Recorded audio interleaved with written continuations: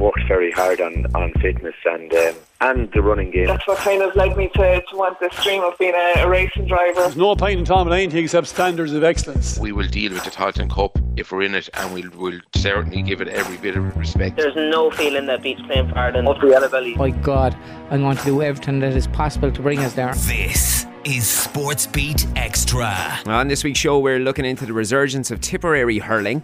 We're focusing on Carlow and the club that's looking toward the future. But first, the Wexford referee who's recently been selected for the Champions League final. I'm Sean Connolly, and this is SportsBeat Xtra. 5 counties, one big sports show. SportsBeat Xtra. The growth of Irish women's football has accelerated at unprecedented levels. Our senior women's team are going to be competing for historic World Cup honours in just under 2 months' time. But it's not just the Irish players making headlines, as one Irish referee has been trailblazing for quite some time. I'm joined by Wexford's Michelle O'Neill, who's been selected as an assistant referee for the upcoming Women's Champions League final. Michelle, yet another milestone in what has been a stellar career. Just how much are you looking forward to this one? I'm super excited about this game because it's the highest honour the clubs can go to in Europe. And who doesn't want to be there? So yeah, it's an unbelievable honour to be selected for this game, and I'm really looking forward to it. Fans of European football will be well aware of Barcelona and Wolfsburg, two powerhouses of the European game. Now, I know you were involved last season with the meeting between the sides. There's quite a rivalry developing between the two of them, isn't there? 100%, to be honest, because the growth of football is unbelievable, but they're technically, after getting better, both teams, and they're well up for Barcelona. Like, this is their third time being in it, and Wolfsburg, like, they after winning it so many times, like, it's just going to be such an amazing match to be involved in.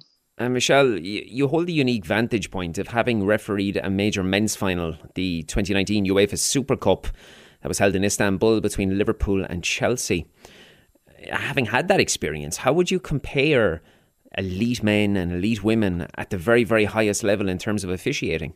Yeah, I mean, it's just an amazing to have that experience behind me. With the Super Cup final, with the Liverpool-Chelsea match, I mean, that meant so different to me in terms of what that game meant, being a part of the first trio female officials in a men's major match final. So like the atmosphere and just the experience of being in men's football and taking that to next week's final in the Women's Champions League, was just going to be just having that behind you, because the atmosphere, it's just sellout crowd and just going to be emotions and to be able to deal with all that and then to the fact that the women's game is just growing so big, it's just going to be amazing, and to just get in, stay focused and go and do my job and what I'm there to do. I want to turn focus now to the international side. How does it feel to be the sole Irish representative in this year's Women's World Cup refereeing panel? It's a huge honour. Like, every time you go out of the country representing Ireland in officiating, and all my colleagues here at home support me so much. But yeah, it's an unbelievable honour to get out there and to show people what's possible, and to once I'm involved in the football, I love it like so much that it's just get out there and inspire others to get involved and to do it. And I just go out there and to be the best referee I can possibly be, and to prepare in that way, and to make people proud back home. And have you noticed much changes in the women's game throughout your time as a referee, from grassroots all the way up to the elite level? 100%. I mean, already like the top tier teams are being, knocked off the top by the up and coming teams, and the gap, the people have bridged the gap between the level of football, and the different nations, and the coaches and the national FAs of each country.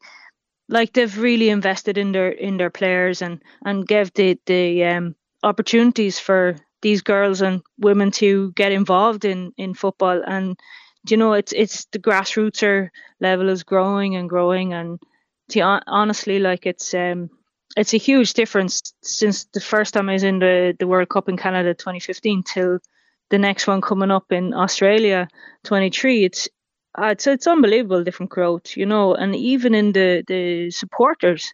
I mean, if you didn't have the supporters, you wouldn't have the level of interest. So I commend everyone that is supporting women's football. One thing I suppose you have to look at, the work that Vera Pauw and her team have completed, it's been nothing short of miraculous. And I think then that extends because you have this real belief in the growth of women's game as a result. Oh, there is. I mean, she came in and she had a vision for the girls in green, and she implemented them. People got behind her, and the one thing that I do commend Vera Pauw on is her belief. Without the belief in a team, and without the belief in the players, and without the belief in the system and the process of what she's going to do, that's what's given them the edge, and that's what's driving them forward. And and it's amazing to see that growth, and honestly, like the players coming up, the next generation of players, they're just inspiring so many people without them even realizing it, and that's just amazing. And that's what's going to get behind the players out in Australia. I honestly believe that if everyone gets behind them, anything is possible. One word you've used a couple of times is inspire, and you've spoken about inspiring future generations of players, but you also have the ability to inspire a generation of future referees. What advice would you give to any budding young girl or boy who is an interest in following in your footsteps? I'd honestly tell them to go and do it. Try it. Open your mind on it. Just have an open mind. Go in, do a beginner's course, get involved in the underage game, and it's honestly it's a total different a different avenue to go down, because I always wanted to be involved in football as a player, and then changed over to refereeing. And since my first game, under 10s grassroots schoolboys league in Wexford, I never turned back. I just knew that was it for me, and it brought me all around the world through refereeing and football. And honestly, it's changed my life really. So for anyone that's thinking about it, just go with an open mind, get in there, try it, and see how it goes. 5 counties, one big sports show. SportsBeat Xtra. Following a year that many have labelled as transitional, Tipperary senior hurlers have brushed off the winless campaign of 2022 and they've attacked Munster in emphatic fashion in 23. Now, Shane Brophy from the Nina Guardian reports about the Premier from the front line on a daily basis. Shane, first and foremost, just how impressed have you been with the dogged mentality of this particular Tipperary side? You couldn't be but impressed, and I think there's no doubt about it. I think, like, for all the flair and the skilled players Tipperary have produced through the years, that like to produce all the time, I think there's definitely, in terms of the support base, the one thing the supporters love more than anything else is an honest, committed group, and there's no doubt we're getting that. And I think that's why I think a lot of the supporters are coming back and will stay with the team. Once the team has given everything they are and are honest in their approach, they'll get the backing of the supporters every time. And just certainly in terms of, I suppose, a starting point for this Liam Cahill team, and I suppose we saw that with under the minor and under 20 teams and under 21 teams that Liam Cahill had, that's he ingrains that in them first and foremost, and like the skill levels and the game plans and the strategies will come after that. So look, in terms of a basis, in terms of from where Tip can hopefully maybe kick on this year and going forward, it's been a great start. It has, and you've drawn mention to the teams that he previously dealt with and the players he previously dealt with under 20. There's a lot of those boys that he's already entrusting at senior level at a very, very early stage. Do you think that's key to the level of dogged, gritted determination there, because they know what he's about and they trust him and they appreciate the trust that he's repaying in them? Yeah, I think there's no doubt about it. Particularly, I think the younger players have had a massive advantage. As I say, the Jake Morrises, the Johnny Ryans, the Owen Connollys, the guys that knew what was needed for a Liam Cahill team. I suppose the most impressive thing for me is the older guys, the guys that probably would have heard about what Cahill's demands, or maybe. I suppose you have to get the buy-in from those, and the Dan McCormicks and the Bonner Marsh, Seamus Kennedy's, like, they've really come on. There's no doubt. Looking at particularly the shape of the Dan McCormick, he's looking in terms of fitness. He's in the shape of his life. He's really bought in. You'd always think maybe a guy maybe late 20s, early 30s, would they be willing to maybe go to the well once more in terms of the level of commitment they've given. But like they certainly have done that, and. Look, it does look like a tip panel that's all pulling in the one direction at the moment. Yeah, absolutely. And that meeting with Limerick was your quintessential Munster clash. Had everything from great scores to red cards. Limerick again proven to be human. How did you view the match as a whole? I suppose I think Tip deserved to get something out of the game, but then if you look at it coldly, Limerick missed 14 wides that had the chances to win it, and but there's definitely no doubt that there's an element of the Limerick team of the last 3 or 4 years that's missing at the moment, and I suppose that's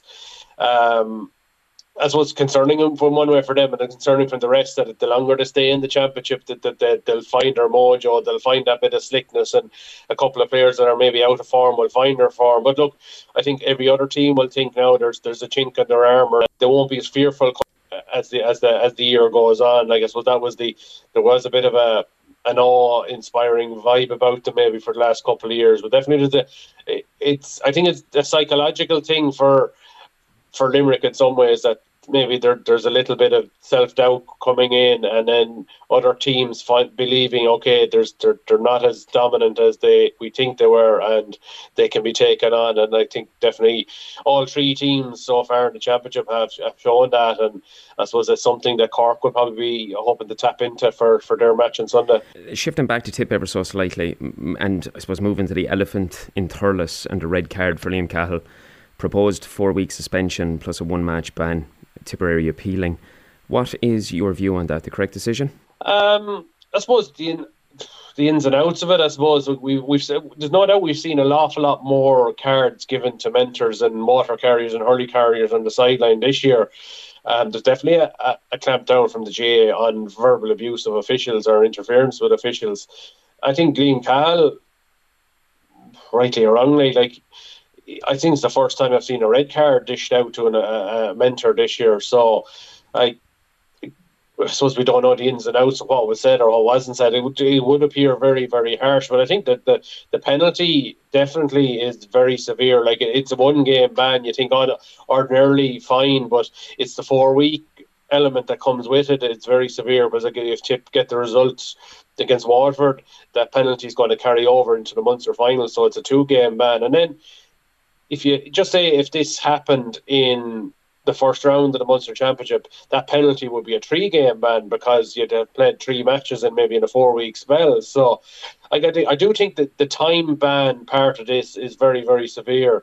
Look, I can understand the referee or Croke Park and the GA looking to protect referees and maybe clamp down on verbal abuse and things like that. That's fine, but I do think the time ban element is a bit too severe for my liking.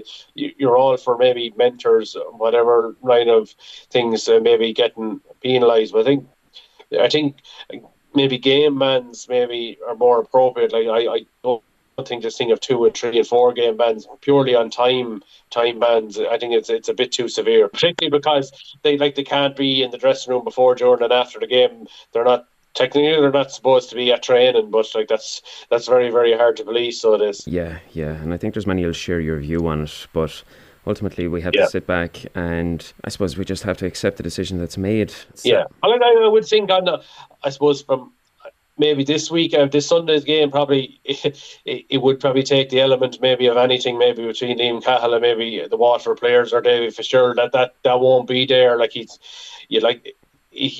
It would take a bit of the heat out of it. I don't think there's anything in it at all. Like, Liam Cahill had 2.5 three very good years. Like just the last couple of games of Waterford, like I would be surprised if any of the players had any issue with Liam Cahill and Michael Beavens. Like they did what they did. Like whatever happened in the last few games last year, I'd be surprised if it was a Liam Cahill issue, and I'd be disappointed because like he did so much down there, and like from all we hear out of Waterford, like there was no real falling out between Liam Cahill and the players. Just whatever happened in terms of form and maybe a bit of tiredness crept in a couple of games last year that was their undoing. You can't help but respect the man because he's earned respect in the game, and just his general demeanour as a person. He's the kind of guy that you would imagine would leave in a positive manner with anybody. And that particular fixture, obviously undefeated in 3 for Tipperary this year. It's an unchanged 15 from the draw with Limerick. What are your thoughts on that? It's an unchanged 15. I'd have my doubts that there won't be maybe a couple of changes on the day of the match. Like they have up to an hour before the game to make a couple of changes. So like it's just the fact that 1 to 15 are the same number, same positions. It's more or less a copy and paste job, I think, in terms of the team that's been put out. But I know there's still concerns maybe over Cathal Barrett and his concussion. There's more worries over Jake Morris and a shoulder injury he was carrying into the Limerick game that maybe had aggravated it too. And look, I think there's definitely a feeling that like while Tip are not fully qualified, they could potentially maybe make a couple of changes maybe. And like he has a strong panel. Like you have like Conor Bowe came off the bench last week and did very well. I suppose he could be pushing for a start as well. There's options there. There's options like with Jamie Callan coming on as well. There, you have Johnny Ryan there who played very well in the first 2 games. Probably dropped out in more of a horses for courses selection maybe against Limerick. He could maybe come back in against probably more of a livelier, I would say, Waterford forward line that's been selected. So he's a bit more legs. So like, I definitely think that there could be maybe a change or two, but there definitely won't be wholesale changes. Like there's definitely a full respect for what Waterford will bring on Sunday. Like even though Waterford are eliminated, I would think there's definitely an element within Waterford. Well, I don't think they'll be going out with this thing of trying to put Tip out of the championship. I think based on there'll probably be a lot of maybe Waterford, the self-respect is on the line here. Last year in the final round when they were as good as eliminated against Clare, they effectively threw in the towel in Ennis. I don't think they'll want to be seen to be doing that 2 years in a row because, look, if Davy Fitzgerald stays on for next year, he'll be evaluating who many of these guys are prepared to go to the well when there's nothing at stake, and maybe we're looking at other guys to come in, or if Davy is not there, maybe a lot of the incoming manager will be looking to think, God, these guys are after throwing in the towel 2 years in a row in a dead rubber match. Like how hard or how easy would it be for a new manager to take on that job? So like I do think there's an awful lot on the line for Waterford this weekend. I agree, and I think anybody who's writing off Waterford and seeing this as a foregone conclusion, they will be in for a big surprise. One last question I have for you, with what we've seen in 2023, who's been your standout player in the Tipperary squad or players? Surely you'd have to think in terms of being the leader. Noel McGrath has been outstanding. Like he's just, you'd always be worried of maybe a guy in his early 30s, and particularly where the modern game is going. Like it's all about power and physicality and work rate. But like it's great. It's been fantastic to see a guy with flair and his touch and his vision still having a role to play in inter-county hurling at senior level. So definitely Noel McGrath is top of the list. You have, I think Jake Morris just has become very, very, he's put 3 good consistent games for Tip now back to back. Like in fairness, he's on the panel 6 years now, and I think he's only 23, 24 years of age. Like he feels like he's been there a long time, but like to be able to put 3 good games back to back has been hugely encouraging for me. And but then you'd probably go to the unsung thing, the players like Valentine and Seamus Kennedy, they go through the unselfless, unseen grunt work, I think, and Conor Stakeland, they're so important to how a Liam Cahill team tries. So those guys have been very, very impressive so far. Absolutely, and it's all good and well in the Premier County. Looking forward to a fantastic game tomorrow. Thanks ever so much for your time today, Shane. Pleasure. Tracking sport across the southeast. SportsBeat SportsBeat Xtra. Sticking with Gaelic games now, and one of the strongest traditions in the country. I'm pleased to be joined by George Darcy, the chairman of Bagenalstown Gaels GAA club, and they are representing Carlow in the National John West Féile finals in June. George, for anybody who is unaware of what that actually is, just how significant is this for the club? Well, this is very significant for our club, Sean, because we pride ourselves in being a dual club. We play hurling and football. We start our children at under 7, and we go right up to adult hurling and football. And we treat both games equally, and we give everybody an opportunity to play both if they wish, one only, football if they wish, hurling if they wish. But we are out and out a dual club. And for this under 15 team to qualify for the Féile, the vast majority of the boys who are representing our club and Carlow in the Féile they play both hurling and football. So on the Saturday, the 24th of June, our hurlers represent Carlow and our club in the hurling Féile, and the following week, on the 1st of July, our footballers, and they have, I think it could be one or two boys who are not involved in both. Other than that, it's everybody. So this is a real success for our club and our policy. A success for Carlow as well, by the sounds of it, isn't it? Absolutely. Bagenalstown has always traditionally been a dual town, and so our club is very proud to be a dual club. And we love our hurling and we love our football. And we try to instill that into our GAA community. And our followers love it as well. So that's why it's a sense of pride for us. And with yourself as someone who's been involved with the club for quite some time, what does it mean to you personally?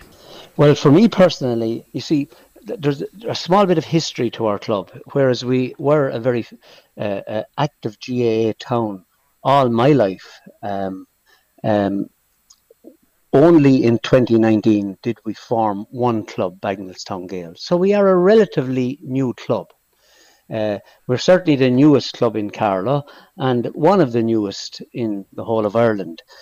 Prior to 2019, we had Erin's Own with a proud tradition of promoting hurling at adult level.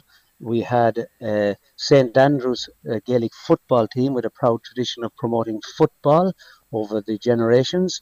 And then we had Munaviog Juvenile Club, that was a dual juvenile club, but then they stopped promoting at 18, and the players moved on to both the hurling and the football club. So we looked at this over the years, and many people felt it would be better to come under one umbrella. And we are proud to say that the vast majority of our GAA community agreed with this, and we formed a new club, Bagenalstown Gaels, in 2019. And this is my 5th year as chairperson of the club, and I am so proud of our club and the people involved, and of course all our players, from the very young to the very old, that are still playing the game. So we have a real sense of community here in Bagenalstown.